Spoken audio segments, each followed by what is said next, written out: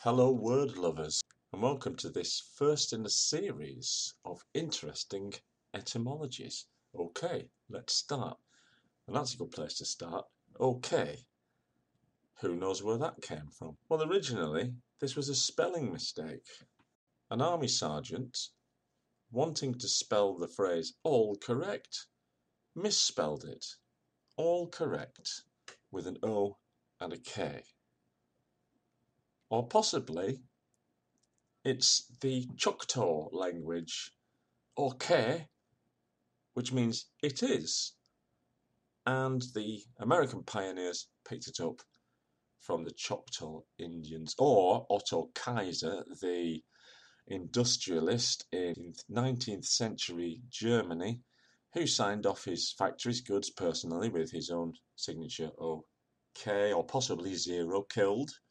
That's another one, isn't it? In fact, it's none of them. I've seen about 30 different explanations for this etymology. So how can I say confidently that, no, it's not this one?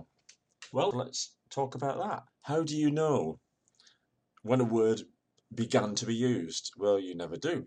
But you can prove that it was or wasn't known before a certain date. Zero killed in a disaster. Reference to this being the origin of OK. First known reference 1960.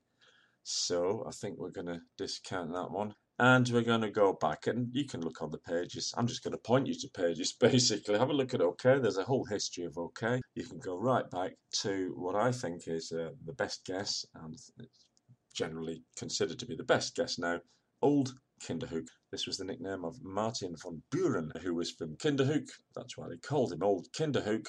Kinderhook near New York, or in New York, I don't know. And he used it as a slogan. A presidential slogan. But wait, there's more. There's a backstory. There was a fashion for this sort of thing, a sort of jokey, newspaper-based thing going the rounds of deliberately spelling things bad. And that predates it. That goes from 1839 and backwards. So let that be a lesson to me. What have I learned from this first etymology? One, don't give false etymologies, and anybody can help me with that one. And because etymology is like anything, it doesn't stay the same. It's shifting sand. And number two, let's make sure we know the whole story and put it in context. So that's what I'm going to do, hopefully, in this series. Now, it's easier to criticise than be constructive, so let's begin with a few more of these false etymologies. And we'll play a little game. I'm going to say the word, so you just tell me what the etymology isn't. Okay? And the first word is posh. Well done. If you said port out starboard home, this is the false etymology that there's no basis for. Port out, this is the ship. The port is the right, the starboard is the left, I think. And the certain cruise that was done by posh people, which now means rich people, well, always meant rich people, it favoured them on this cruise in a Byzantine arrangement that's too complex to understand. But it doesn't matter because it wasn't true. Ready for the next one? Golf. And the winner is gentlemen only, ladies forbidden. Never meant that, apparently. How do we know that? Well, we don't know where golf comes from as a word. It seems to be from some Scottish language, but it's been used. We know that that word was used from almost 600 years ago, but we've never heard any reference to this etymology until the late 1980s. So again, it's just best guess. I'm guessing it never meant that. Now, what does S.O.S mean? S.O.S, save our ships, you get a point. Save our souls, you get a point. Save our anything, really. It doesn't mean that, as I discovered when I was researching this video half an hour ago. Yes, I always thought it meant save our ships. The reason for it is prosaic. The reason why they chose it is because in Morse code, they're the letters most easy to recognise and separate. So dot dot dot dash dash dash dot dot dot. Repeated is easy to recognise and means absolutely nothing. The next one is less well known. Does anybody know the origins of Cabal? meaning a group of people who close circle to protect their interests. If, like me, you said something to do with a letter to a king or something, you get a point because that's wrong. Again, I thought that was the real etymology. No, it's connected with Kabbalah, which is Hebrew, and I'm not even going to say what it is. Obviously, close to the meaning of what we mean, a cabal of people, a group of powerful people. What it isn't is the initials of 5 powerful ministers of whoever this is. Is it Charles the First or Second? I don't know. It doesn't matter because it's not true. They signed a letter that, what I heard, the legend was they signed it in a circle so that nobody would have the first name. But anyway, they didn't. Those are my favourite false etymologies. But I think we should kick off with an extra treat because this is the first video. Who knows the origin of the V sign?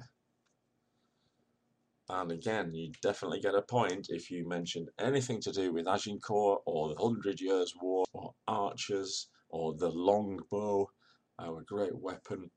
The false legend says that the French, who were the English enemy in the 100 Years' War, captured the archers and cut off the 2 fingers they used to draw the string of the bow in, so they could not hurt anybody in future.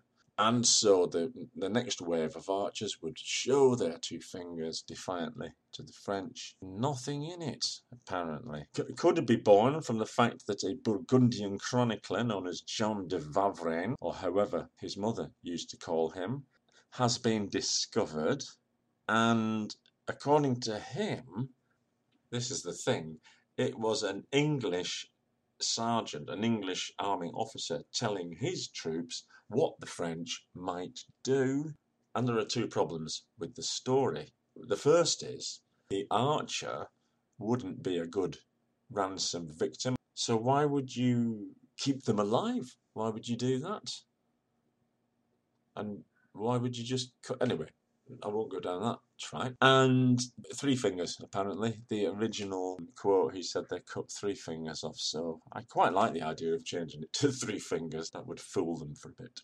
Why are we sure that it's not from that? Because the first time anybody saw the insulting V sign, as we know and love it today, in the United Kingdom, it comes from 1901. And no reference to it before that. That's a good one, though, because it was on a film, and it was in Rotherham, outside Parkgate Ironworks. Much later than that, in the 1950s, social observers saw that children were beginning to take this up in the playground. It used to be the thumb on the nose and the open hand, and then it migrated to the V sign. So there you go. In my youth, it was still a very shocking thing, and this poster of Kes remained imprinted on people's memories. Nowadays, it's lost its power, but still peculiarly British, I'm pleased to say.